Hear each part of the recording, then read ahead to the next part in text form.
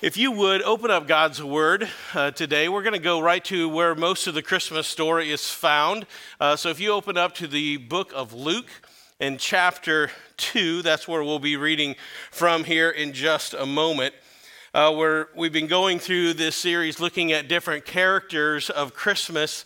And last week we looked at the innkeeper, which really isn't part of Scripture at all. He's just part of all of our Christmas pageants and plays, and we're going to see him again here in just a moment. But today we're looking at the shepherds. When I was in college, I took a journalism class as part of the classes that were required for me, and I learned in that class that corporations and the government will use the habits of us as the public and also the media so that they can control the news in their favor. For example, the White House will use the media to either generate excitement for a story they want to be covered, or they will use the media to actually hide a story that they want to just disappear. So if the government has a story they don't want much coverage on. Maybe it's detrimental to them, to the party that's in charge. Maybe it's embarrassing, or they just don't want people to talk about it much. They'll leak that story to the media on a Friday afternoon. And they call it the Friday dump day.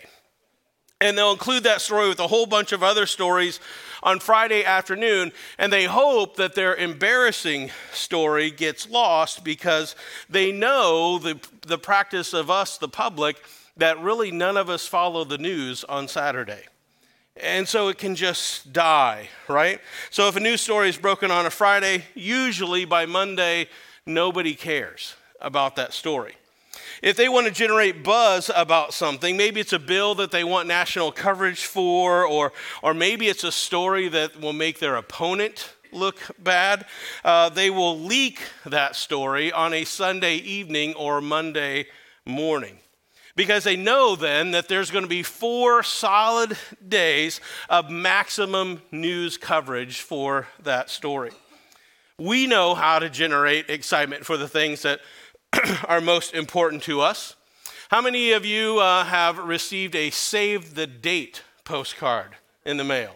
See, we know how to generate excitement for something. We send that out long before even the wedding invitation is sent out. Or maybe we can put something on social media and we can ask our friends and our family to share the news. And then all of their friends and family will see what we want them to see. Which, by the way, feel free to share any PFN post you ever want to.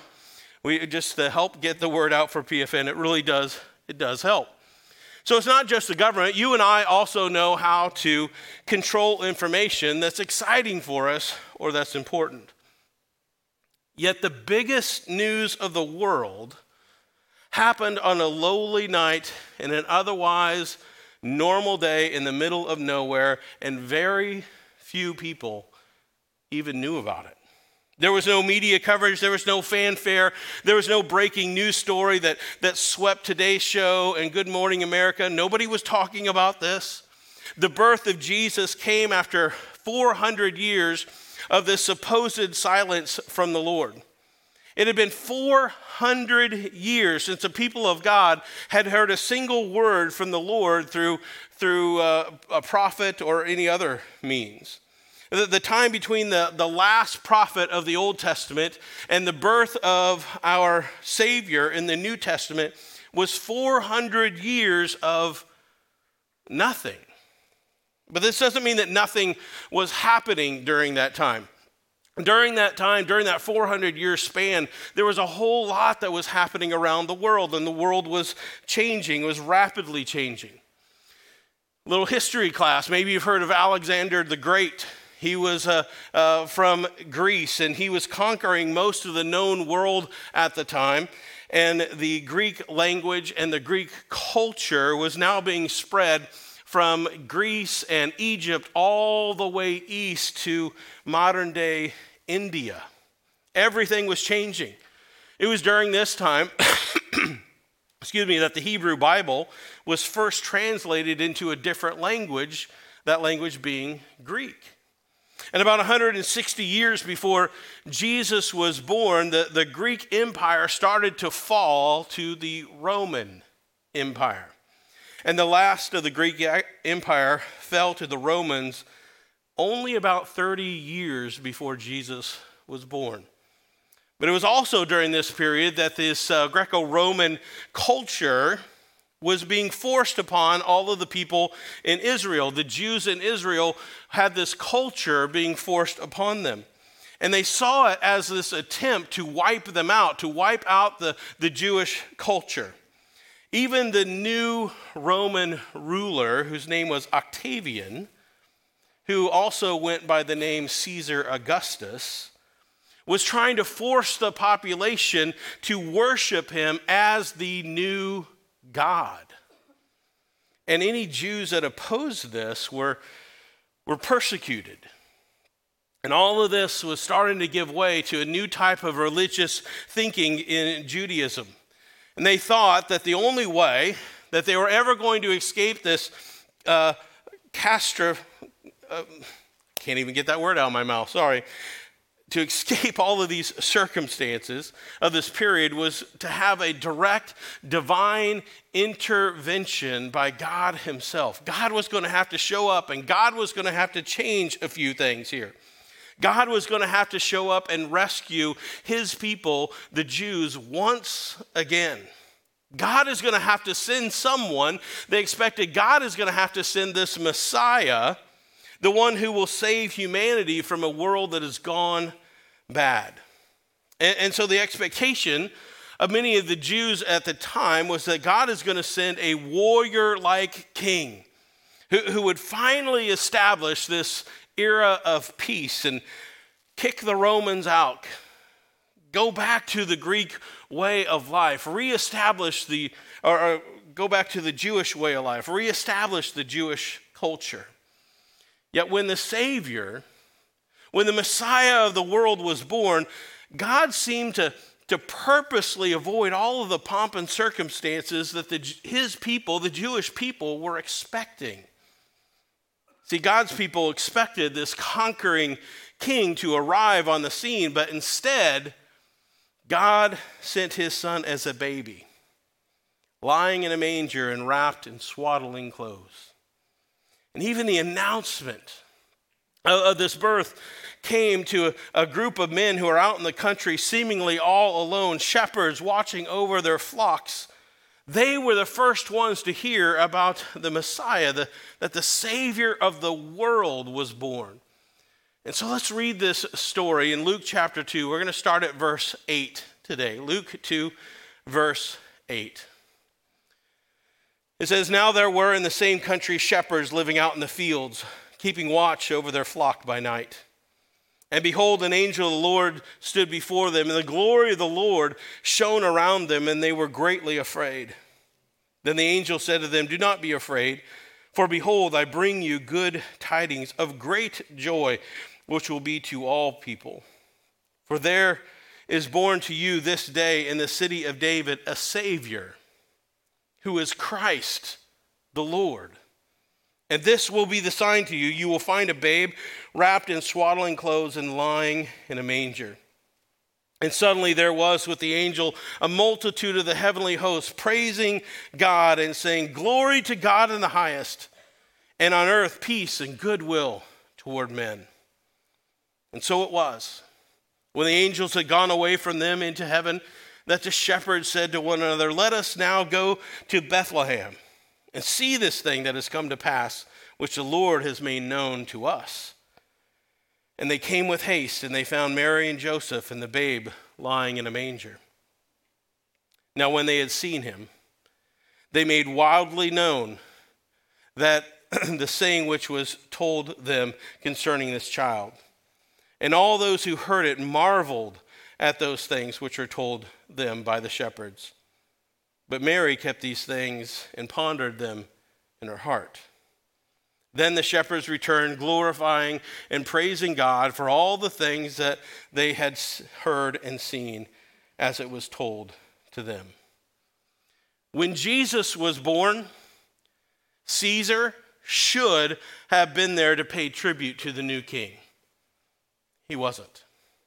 The Jewish king, King Herod, should have been there to worship the baby Jesus. He wasn't.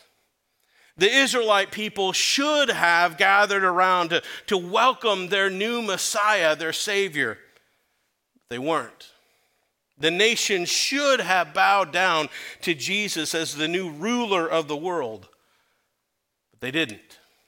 It's almost like God is telling us in advance that often the things that are most important in heaven are not going to be seen as important on earth. I think God knew that even if Jesus were born in a palace, the people of the world would have rejected him. They would have seen something was not right, something was wrong. So instead of establishing this press tour for the baby Jesus, God uses the exact opposite approach. He didn't send Jesus to the king. He didn't send Jesus to the emperor for them to announce the birth. That would have gotten the most press coverage. No, he sent the angel, Gabriel, to a field outside of Bethlehem and chose as the first spokesman, the first people to spread the news, this group of sweaty and dirty shepherds. Now, traditionally, we've looked at these shepherds a certain way. Here in the church, we've kind of traditionally viewed these shepherds as loners, as the ones that were out there in the country that nobody really wanted to be around. They were seen as a bunch of losers. They were seen as outsiders. They were looked down upon. They were resented. These shepherds were made fun of. They were despised by the rest of the community. Their reputation, these shepherds, were so bad that they weren't permitted to even give testimony in court because they were seen as very untrustworthy. I even read this from a scholar this week who said, "It seems like Jesus left the wonder and the glory of heaven to dumpster dive in our cesspool of sin by picking out the worst people possible to reveal his son to." Now, I understand what this author meant. He's saying that the kingdom of God isn't just for the insiders. The kingdom of God is for the outsiders, just like those shepherds, just like the poor people like Joseph and Mary were. And all that's true, but there's something we're missing in this part of the story. There's something we're missing in this traditional description of the shepherds. Because we don't portray the shepherds like this today, do we? In a moment, when you see Declan and Brandon and Cooper in the next service, you're not going to think of them as lowly, sweaty, dirty shepherds. I hope you don't. Right? That's not how we think of the shepherds. Shepherding actually wasn't even portrayed that way in the Bible either. Many prominent people in the Bible were shepherds at one point when God called them into his service. Abraham, Isaac, Jacob, Moses, King David, all of them were shepherds at some point. Jesus himself is going to be called our good shepherd. So being a shepherd really wasn't a bad thing. Being a shepherd was a good thing. There's a clue to these particular characters of Christmas that I think we're missing here. I want you to look at that verse 8 again. Our text says this about these shepherds. "Now there were in the same country shepherds living out in the fields, keeping watch over their flock by night." Now, according to Jewish literature from the time, the keeping of the flocks, the keeping of these sheep was forbidden in the land of Israel unless you were far, far away in the wilderness. Sheep herding was supposed to be done far, far away from the city. It's supposed to be done out in the middle of nowhere, out in the wilderness, certainly never close to town.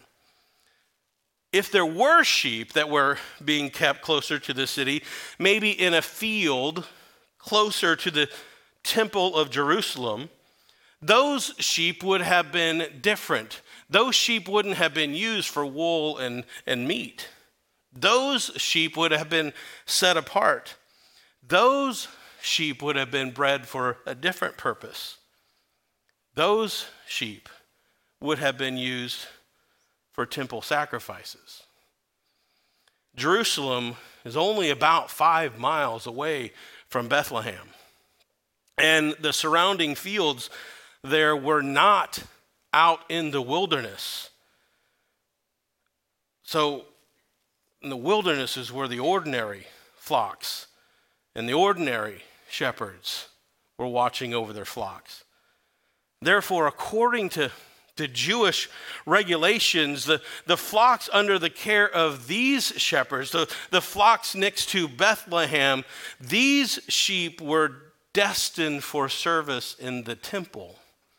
These sheep would have been used in the temple in Jerusalem, which also means that these shepherds weren't ordinary shepherds. They were most likely temple workers. And again, according to Jewish literature, the only people allowed to take care of temple business, including those that had to take care of the sheep that were going to be used as sacrifice, were temple priests. So these shepherds, therefore, most likely were not the lowlifes out in the middle of the country. They were most likely temple priests given the most important job of making sure that these sheep are without blemish, that these sheep are perfect for a sacrifice inside the temple. I'm not saying that these still weren't dirty and sweaty guys. Their job was hard. What they had to do was difficult. But these were not shepherds out in the wilderness. These were not the outcasts that we've labeled them to be. These were most likely priests fulfilling a very important job for the temple of God. So you may say, well, why does that matter, Pastor Brian? Why does that matter? I mean, what is wrong with us repeating this message that God chose to go to the shepherds first because he was conveying his heart to mankind, that he wanted to reach the have-nots of society long before he appeared to any of the authorities? Because doesn't God come to the marginalized? Doesn't God come to those that are disregarded by society? Isn't that who he is concerned with? And yes, that's true. Nothing is wrong with any of that. History is made or God has a history of using those that have been overlooked and ignored and omitted from society to tell his story and to spread the kingdom. But if these were not ordinary shepherds, it matters because once again, God is using his story to point towards his son. And in this case, God is saying that this newborn baby is the new sacrificial lamb. So I want you to think about it then. What would these temple priests, these temple shepherds have thought when they heard that angel come to them and say, "Today in the town of David, a Savior has been born to you.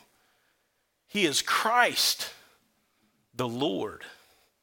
See, the message of the angel that night told those temple shepherds that the time for the animal sacrifices is soon going to end. The offering of Jesus Christ, the Savior, is going to take place. So it's no wonder that those shepherds returning, glorifying and praising God for all the things that they had heard and seen. So let's step back just a moment here. I think to fully understand the importance of Jesus as our sacrificial lamb, we need to go back in time a little bit to the Old Testament times. Every year during Passover, which is one of the main Jewish holidays, it was celebrating that time way back in Egypt when God rescued the Israelites out of slavery in Egypt. Every year at Passover, a perfect, unblemished lamb was sacrificed in the temple. Why? Because about 1,500 years before, back in Egypt, the Israelites were told to sacrifice a lamb and apply its blood on the doorposts of their homes. And if they did that, they would be saved from death.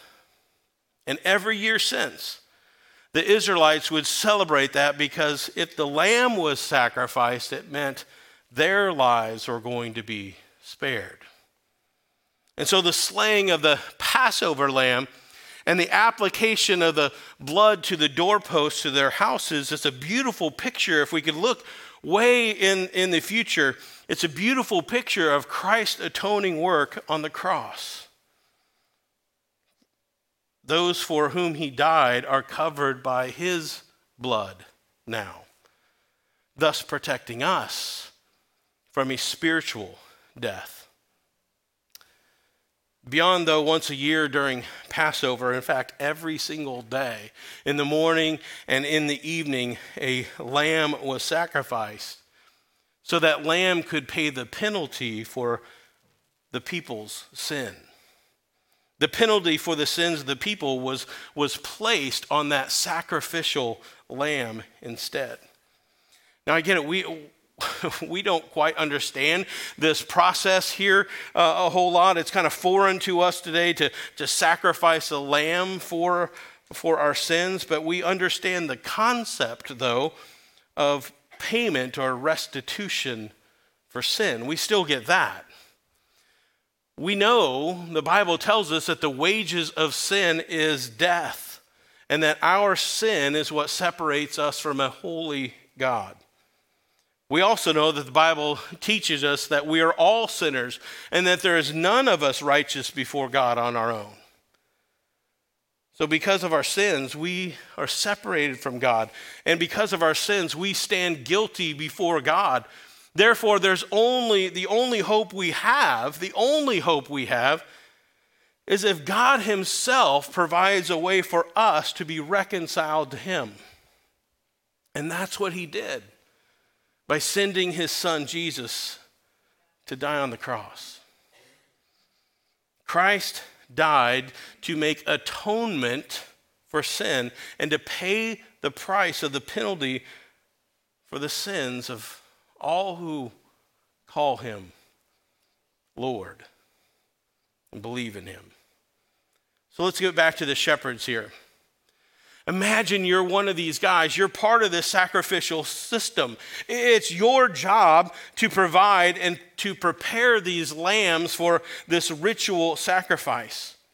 And you would have been educated. You would have known the Old Testament prophets. You would have known that Jeremiah and Isaiah, both of them foretold the coming of the Savior, the Christ, who would be brought like a lamb led to the slaughter, and whose sufferings and sacrifice is going to pay for the redemption of all of Israel. You would have known that. They would have known that when the Messiah showed up, when Christ was born, the old sacrificial system is not going to be needed. The Savior will be the rescuer. The Savior will be the new Passover lamb. And so let's return to our story. Let's look at this in a new way. Again, verse 15, it says, "So it was, when the angels had gone away from them into heaven, that the shepherds said to one another, 'Let us now go to Bethlehem and see this thing that has come to pass, which the Lord has made known to us.'" In other words, let's go see this lamb for ourselves. Verse 16, "And they came with haste, and they found Mary and Joseph and the babe lying in a manger. Now when they had seen him," listen to this, "they made widely known the saying which was told them concerning this child." Which is what was told to them.